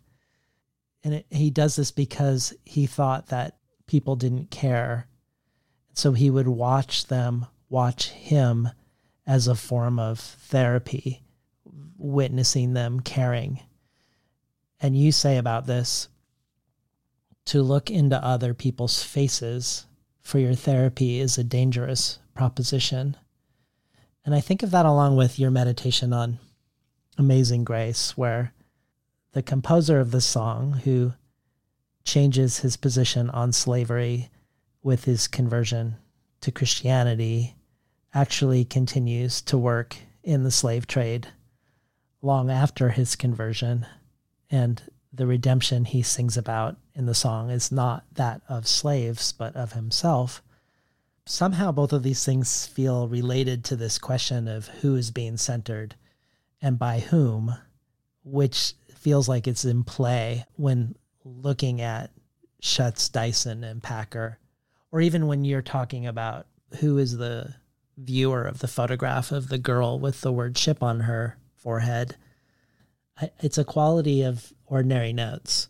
The way you've made this into these modular sections, I feel like welcomes everyone and provides different experiences for everyone somehow. But I didn't know if these moments, and I'm not saying this well, but I don't know if these moments connect for you around Amazing Grace and this man that you speak to in the museum who seems trapped in a loop a psychological loop as he watches himself on loop.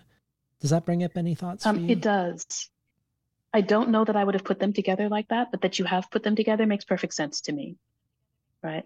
And so part of what I would say is that I'll call him a young man, that young man had not been out of prison for very long. And he was sentenced to life in prison at the age of 14 years old. And Brian Stevenson, as part of, he's a lawyer, and part of the EJI mission is also to represent anyone in Alabama who has either a death penalty case and then young people who have been sentenced to life in prison. Right. So he represented this young man. And so it was because of that representation that he was released from prison, I think after like 15 or 20, 17 years or something like that. Maybe I think what connects these notes is the question of reparation and the question of repair, both. Right? So John Newton keeps on working on that slave ship or on those slave ships, even after his conversion, says something to me about a kind of refusal of repair, that repair didn't enter into the question, right? And I guess I want to tie that to something like reparations being paid to those who claimed ownership over people as opposed to those who were enslaved. Like, nobody has paid reparations to the formerly enslaved, only to those people who claimed ownership over other people. So I think there's some connection there, and that the kind of question of regard, repair, reparation are what those notes might kind of constellate around. I do wish I had said to him, whether it would have been welcome or not, that to look into other people's faces for your therapy is a dangerous proposition, because he is engaging people who he might have to argue with to declare his being rightfully free. And that just seemed terrible to me. He was lucky to engage me, that I did not feel that way. But many people come through that museum, and he related some tense encounter he'd had with an older white man, and I thought that would have been the end of those encounters for me. But he kept doing it. And I doubt that he does it now, or I don't know if he does it now. That was 2018.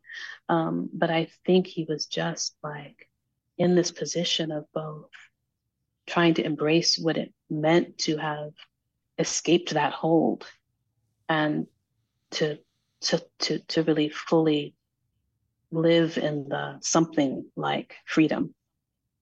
And that there's something about encounter. I'd say the other thing that sort of these notes constellate around is something like encounter, like what's given, what's taken, what's negotiated, what is refused.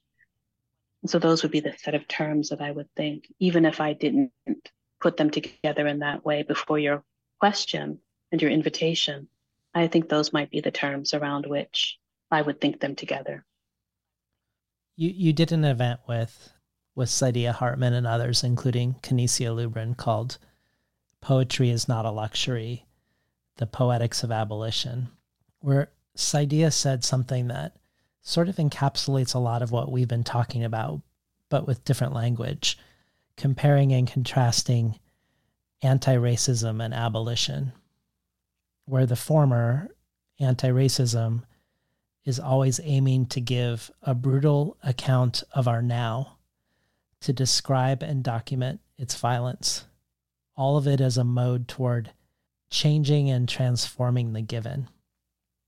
But that an abolitionist imaginary is trying to create the world of relations we want in the world now. It is the act of destroying completely the world, the end of the world. And she says there is a pressure on an abolitionist poetics to imagine how we want to be living now in the now, that it is not involved in an eternal mode of waiting.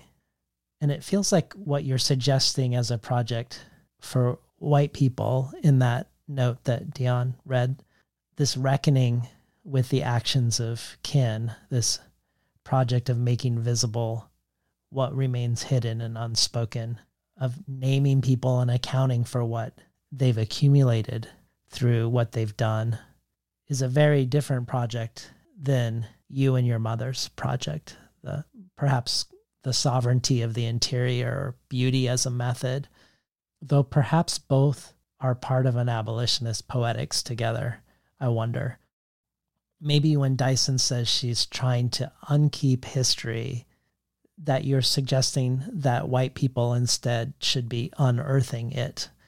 I don't know if this provokes any thoughts. We have a question from Kinesia for you, but if you have any thoughts about that before I play it, I'd love to hear them. I have lots of thoughts about it. And again, I'm always impressed by like the number of things you find and listen to. Like, oh yeah, I did do that. Well, I'd say that I think, of course, that there's not just one project. So I wouldn't say, the project of, beauty as a method versus the project of what you called kind of, white people sort of unearthing and, doing that kind of deep material analysis of the ground that they work from or grow from or stand in or etc. We need any number of projects to sort of bring into being the kinds of relations that would allow all of us to actually really live, as opposed to, I don't know, just survive or not survive. And I think as you were talking, I was thinking about when I first encountered kind of contemporary politics of abolition was in 2008 when I was at Tufts and I was running the Black Cultural Studies seminar, and a colleague and I invited Ruth Wilson Gilmore to give a talk. And it was on abolition after Hurricane Katrina. And it began by her talking about, of course, those people who were imprisoned who were abandoned, right? There was no evacuation of the prisons. It was my first real encounter.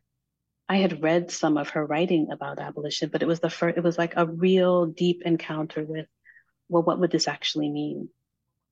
And so, I do think the work of abolition and the work of anti-racism are two kind of different projects, the kind of naming, because I also feel like some people who position themselves to do anti-racist work position themselves as, allies in that work, as opposed to really doing the work because it also benefits them to see the end of, anti-Blackness and white supremacy, etc. So I think, anti-racist work maybe also sometimes, allows for, a kind of taxonomy of the present that doesn't necessarily go into the work of imagining, well, what kinds of relations do we really want?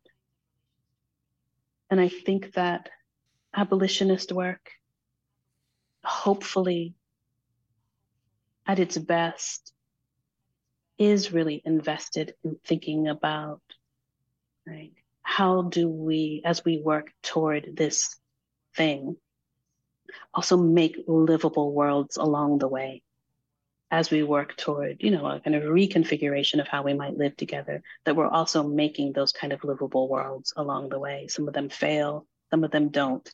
Some of them are seeded and sprout other things. So, yeah, that's what your question kind of invites me to think on, how a kind of anti-racist work might also actually be a kind of work of reform. Abolition work is a work of revolution and liberation, not reform. And so that is where they, for me, split. Well, let's invite Kinesia into the conversation to pose a question to you. Hey, Christina, it's Kinesia. So I decided I would come on here and do something a little different than what David asked me to do.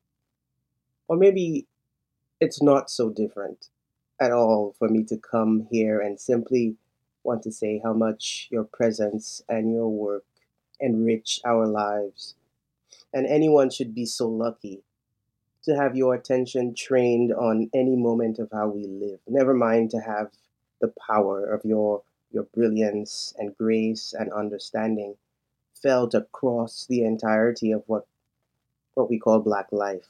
So, as much as I only want to say how lucky we are and to thank you, I wonder if you might speak a little about the practice of yours, which I find so remarkable, is that you focus on a single word and then move toward great world shifting insight with that movement and the great care that such accumulation requires, to my mind, is a rare thing. So it is a pleasure to celebrate you and Ordinary Notes. I mean, we celebrate the other two also, but this moment is for the extraordinary Ordinary Notes, and I am happy to say thank you. Thank you so much, Kinesia. David, you brought Kinesia on here to try to make me cry or something. But Kinesia, you know that the feeling is mutual, and the gifts of language and thought that you usher us into. And so I love that question, how to answer it though. At a salon that Tina Camp organized for In the Wake at Barnard in 2016, Hazel Carby spoke, and she said that I was a forensic etymologist. And I loved that.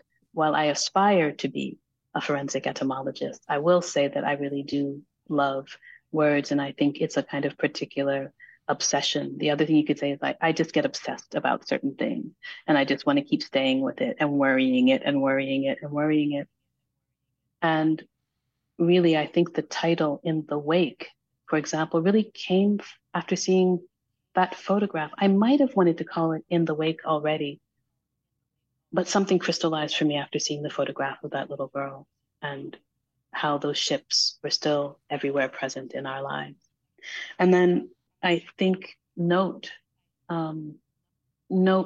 is me kind of working something through from In the Wake about that moment that you referred to earlier, David. I think we began with it about high man, the high and the ho, in morning and evening that stops a particular violence, only to continue another form of violence, right? And so I've been kind of obsessed with that, the kind of note that makes possible escape, even if escape is only in the mind. But that makes possible a kind of maybe lateral care. And then, of course, I had to think, okay, well, what are all the other definitions of note, and how might they inform the ways in which I'm thinking about organizing this book and writing this book? And of course, each chapter doesn't have a definition of note, but many of them do. And so, of course, thoughts written down to assist memory. They're musical notes. I just love the idea of being able to keep all of the definitions at play at any given moment, and to think through what doing that allows us to think through, how it allows us to get something of a kind of fulsome idea of a particular set of questions or propositions or ideas. And again, it's down to my obsessive quality, where I can return to the same thing again and again and again and again, because I'm trying to see it from all of these different angles and trying to understand something about it. And I did that with Wake, and I did that with Note. And probably I tried to do it with Monstrous Intimacies as well. But I just think that kind of staying with something can open up a different kind of aperture by which we don't collapse everything into it, but by which we can make an argument or see the world. Well, if you'll indulge me, I'm going to spend a moment doing that with the word ordinary and then ask you about it. There's an epigraph to section 3, an epigraph by Dion Brand, a section called Can I Live? That goes, to live in the Black diaspora is, I think, to live as a fiction, a creation of empires, and also self-creation. It is to be a being living inside and outside of herself. It is to apprehend the sign one makes, yet to be unable to escape it except in radiant moments of ordinariness made like art. And when I talked to Dion for the show, she said, I'm faced every day with the spectacularity of Black life from all media. And so therefore I'm faced every day with the question of breaking down that spectacularity or rejecting that spectacularity for what I know, which are the complex, deep arrangements of the everyday.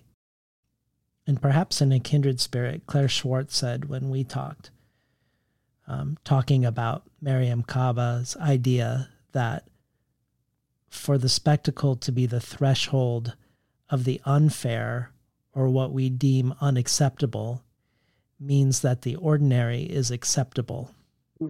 But in fact, where we need to attend is actually the very fabric, the very root of our lives as we know it. It's not actually the spectacular thing. And then she talks about her own poetry. How do you make the ordinary as terrifying as it is? And lastly, of the many possible examples I could choose from, you gave a speech in Berlin called Black Still Life, where you talk about how at a meeting of the Los Angeles Police Commission, Sheila Hines Brim threw the ashes of her niece, Waikisha Wilson, a niece who died in police custody in 2016.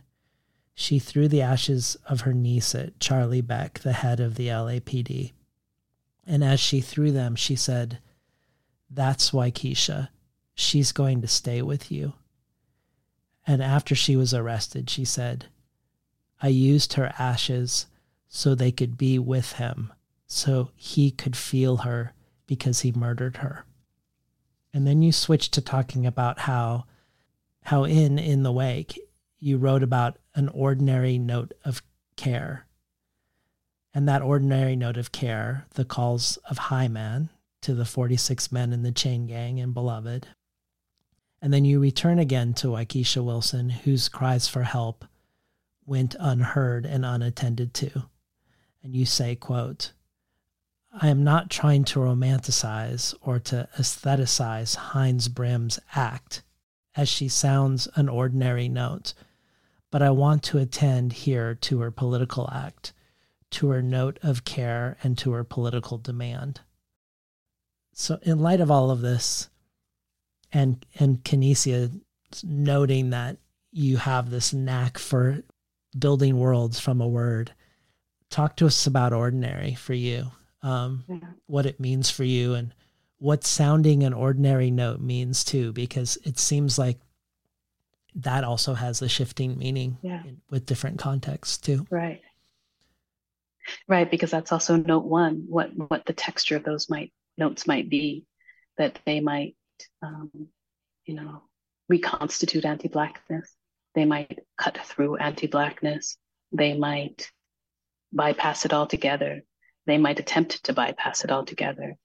And so I wanted to attend to the multiple meanings, as I've said, of the word note, but also the word ordinary, and what ordinary might mean in a Black life at this moment in the world.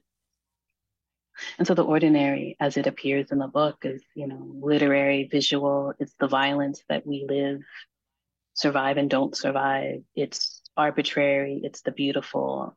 All of these things are the kind of ordinary notes or the fabric of Black life.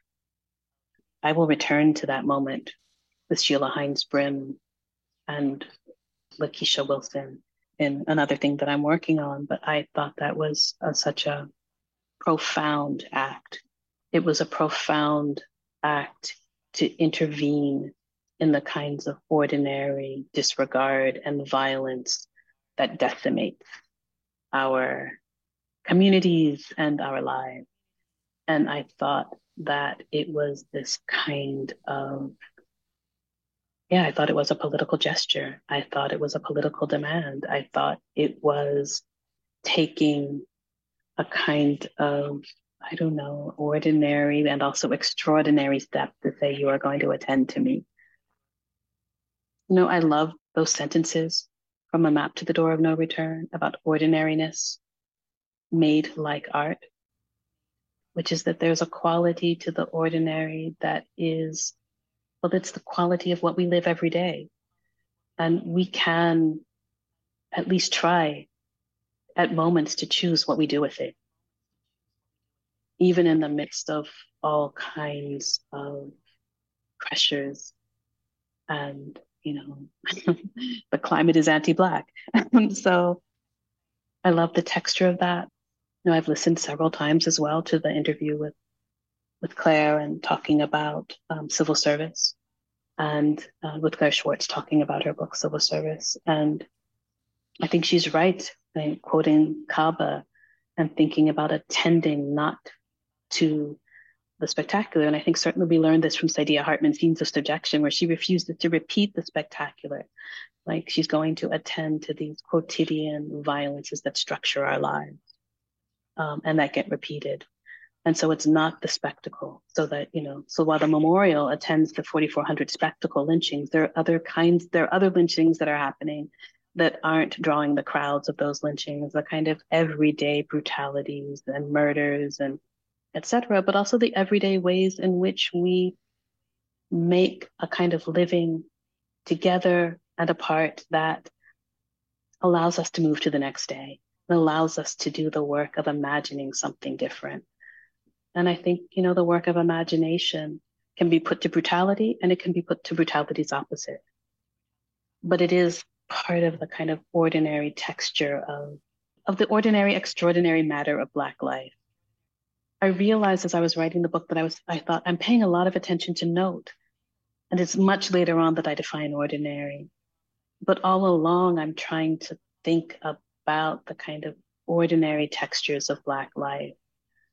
And I really am not trying to attend to the spectacular, but trying to attend to the kind of layered daily, and how we experience it, how we live it, how we reflect on it, how we shape something else, how we make notes that carry each other into some other space.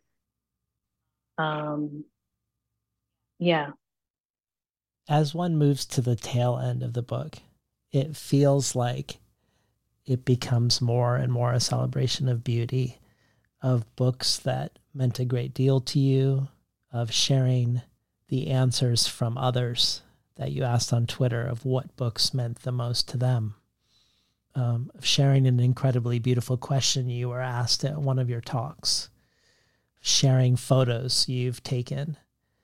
And it would be a failure on my part not to mention that the book itself, what FSG did with this book, how seriously they took the project of making the book into a thing of beauty, is remarkable.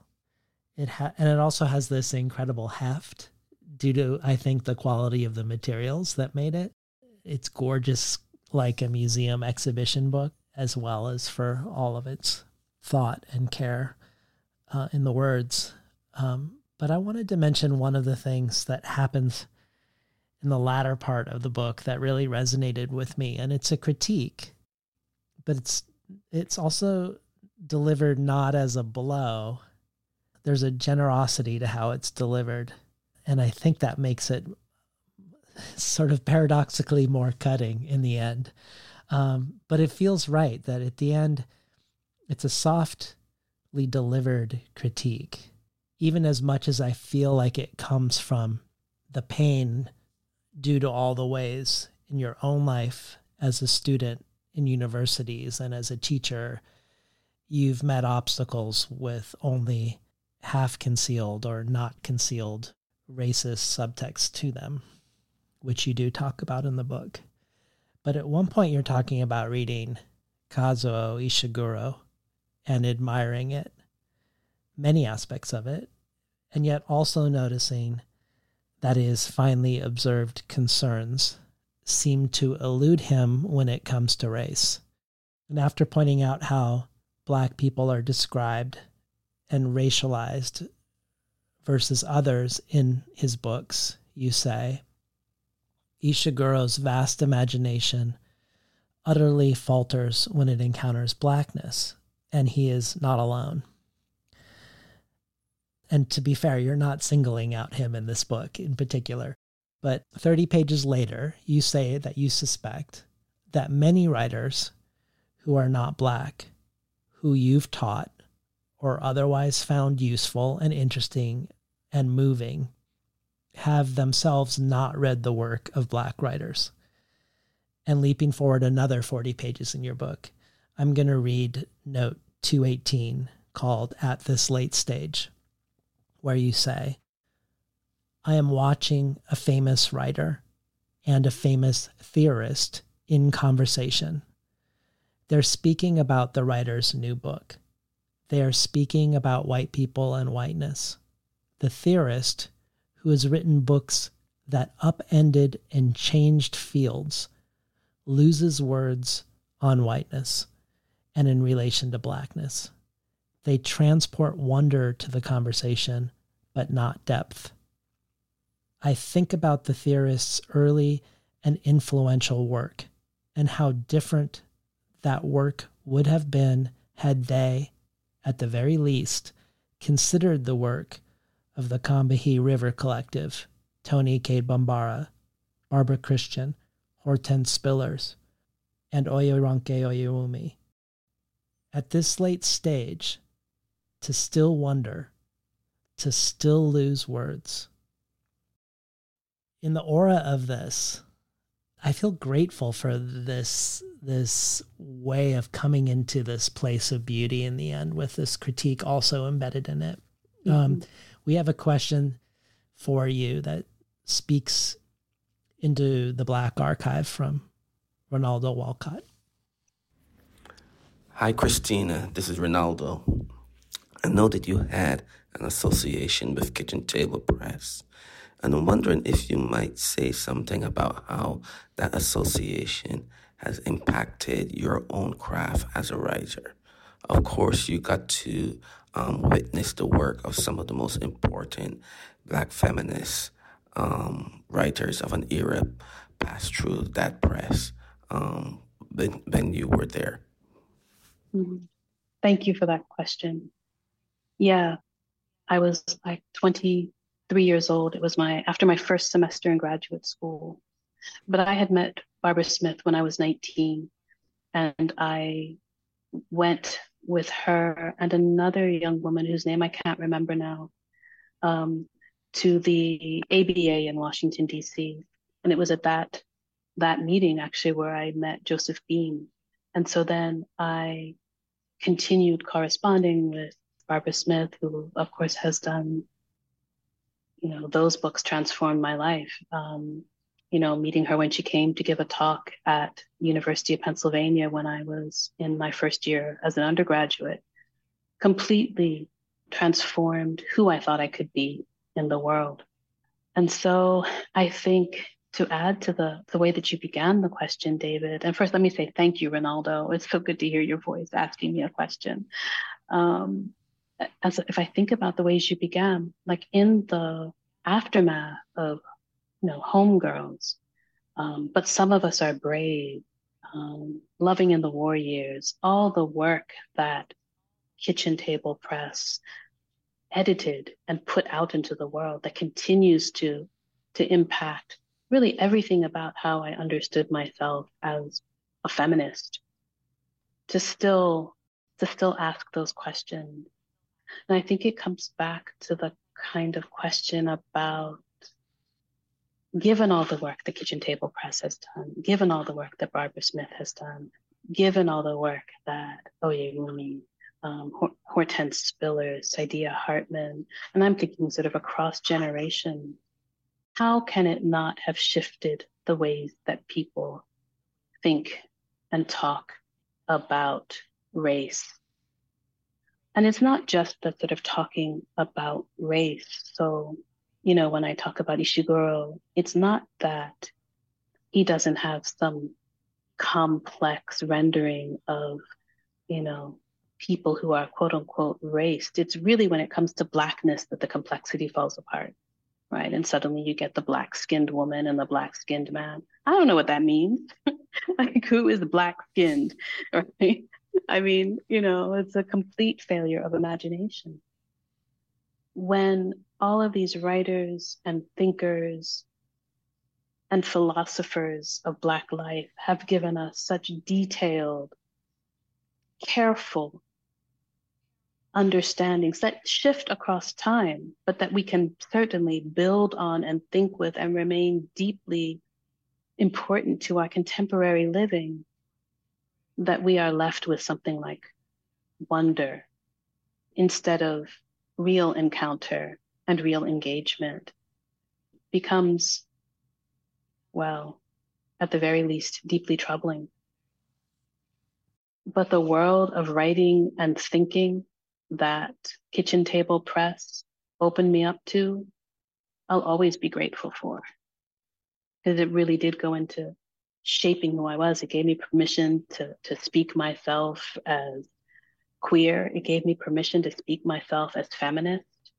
It gave me permission to inhabit a kind of way of approaching and understanding the world that I took into graduate school and was, people tried to discipline me out of, but thankfully they weren't successful. So yeah, to be in that light and in that world was a tremendous honor. Well, before we end, I want to at least briefly return to your mother. And given that we've talked this whole time about questions of what to show, how to show it, when to show it, talk to us about your mother asking you not to write about her. I feel confident somehow that what you've done has honored her and is loving. And somehow, I mean, I don't know your mom, yeah, but that she would love it. I don't know why. I can say that. I can't say that with any authority. But you do include in here that she's asked you not to write about her, and yet has made you into a writer. Yeah. And I would love to hear you speak into that paradox. I had a book launch in Toronto on April 4th, which is when the book came out in Canada. Oh, I want to go back to one other thing that you said, and I want to say that it's really my editor at Knopf, Lynn Henry, who's also the editor-in-chief, and Eric Chinsky at FSG, between them, they really did do the work of making it, as you said, a beautiful book, a beautiful object. And Lynn certainly was really committed to saying, Christina, we're going to make this a beautiful object. So I think they were so successful. Like, I couldn't be happier.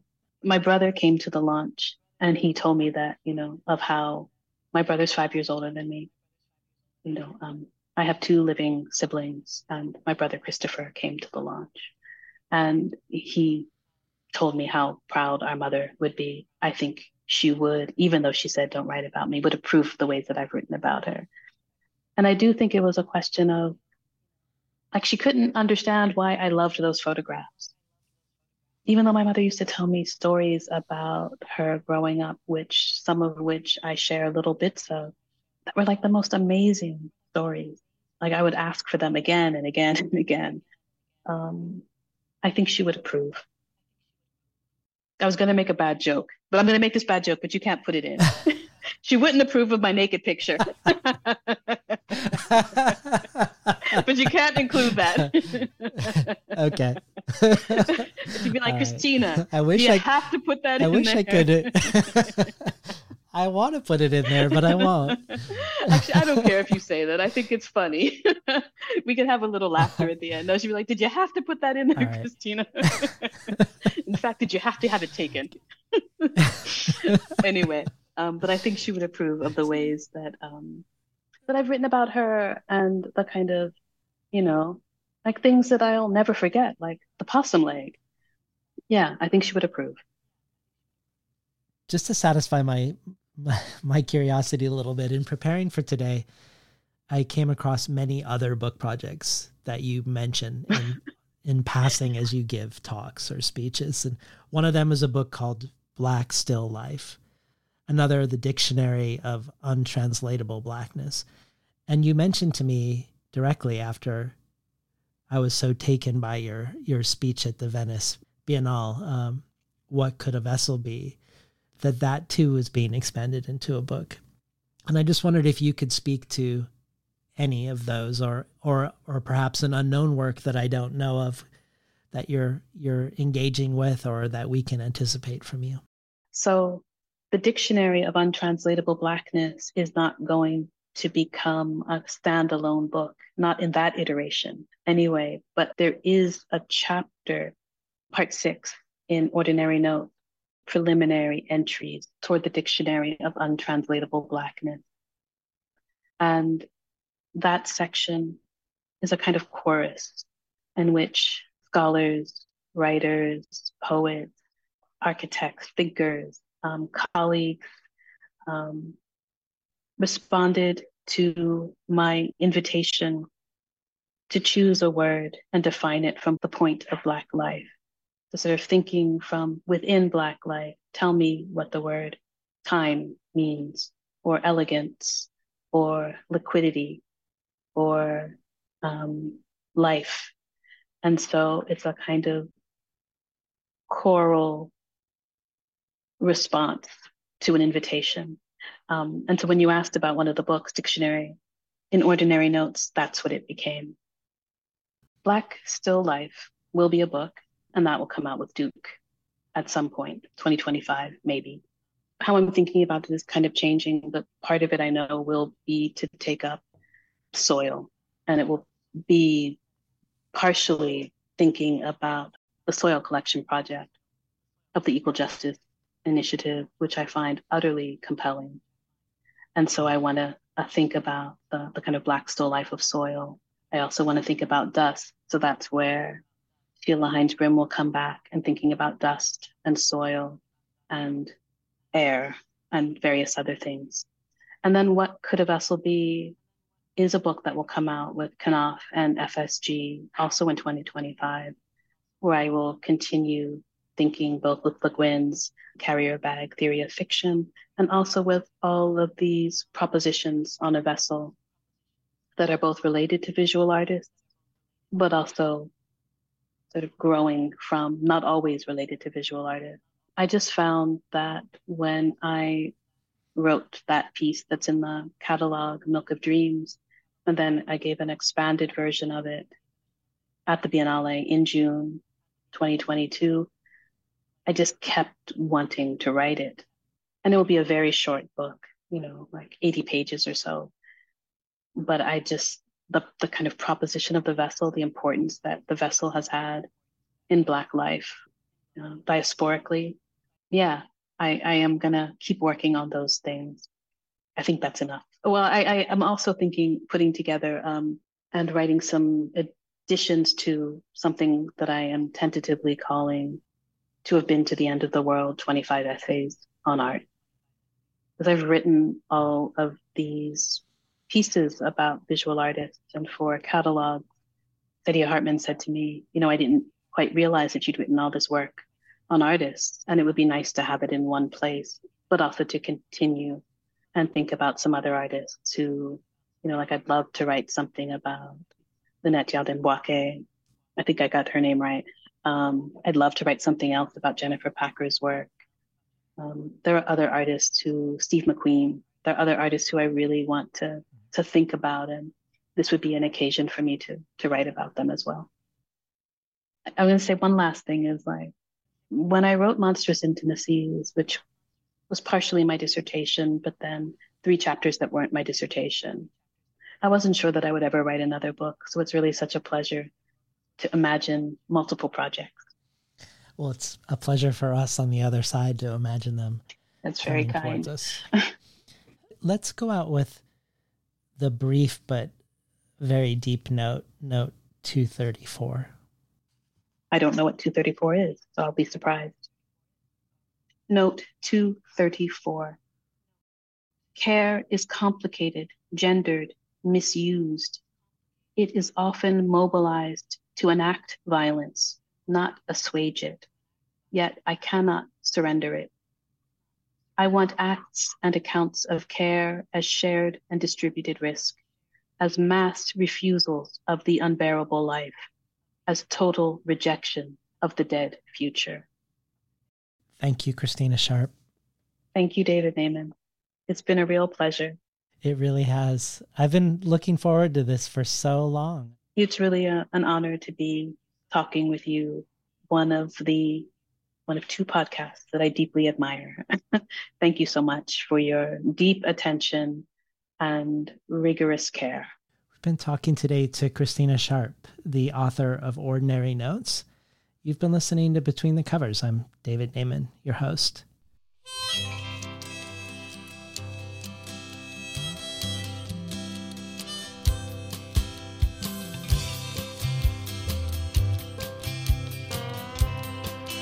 Today's program was recorded at the volunteer-powered, non-commercial, listener-sponsored, full-strength makeshift home office of me, David Naiman. Christina contributes quite a few things to the bonus audio archive. Readings from my favorite of Dion Brand's books, The Blue Clerk. Readings of the poetry of Victoria Duque-Bully. And readings from Kinesia Lubrin's forthcoming 2024 book, Code Noir.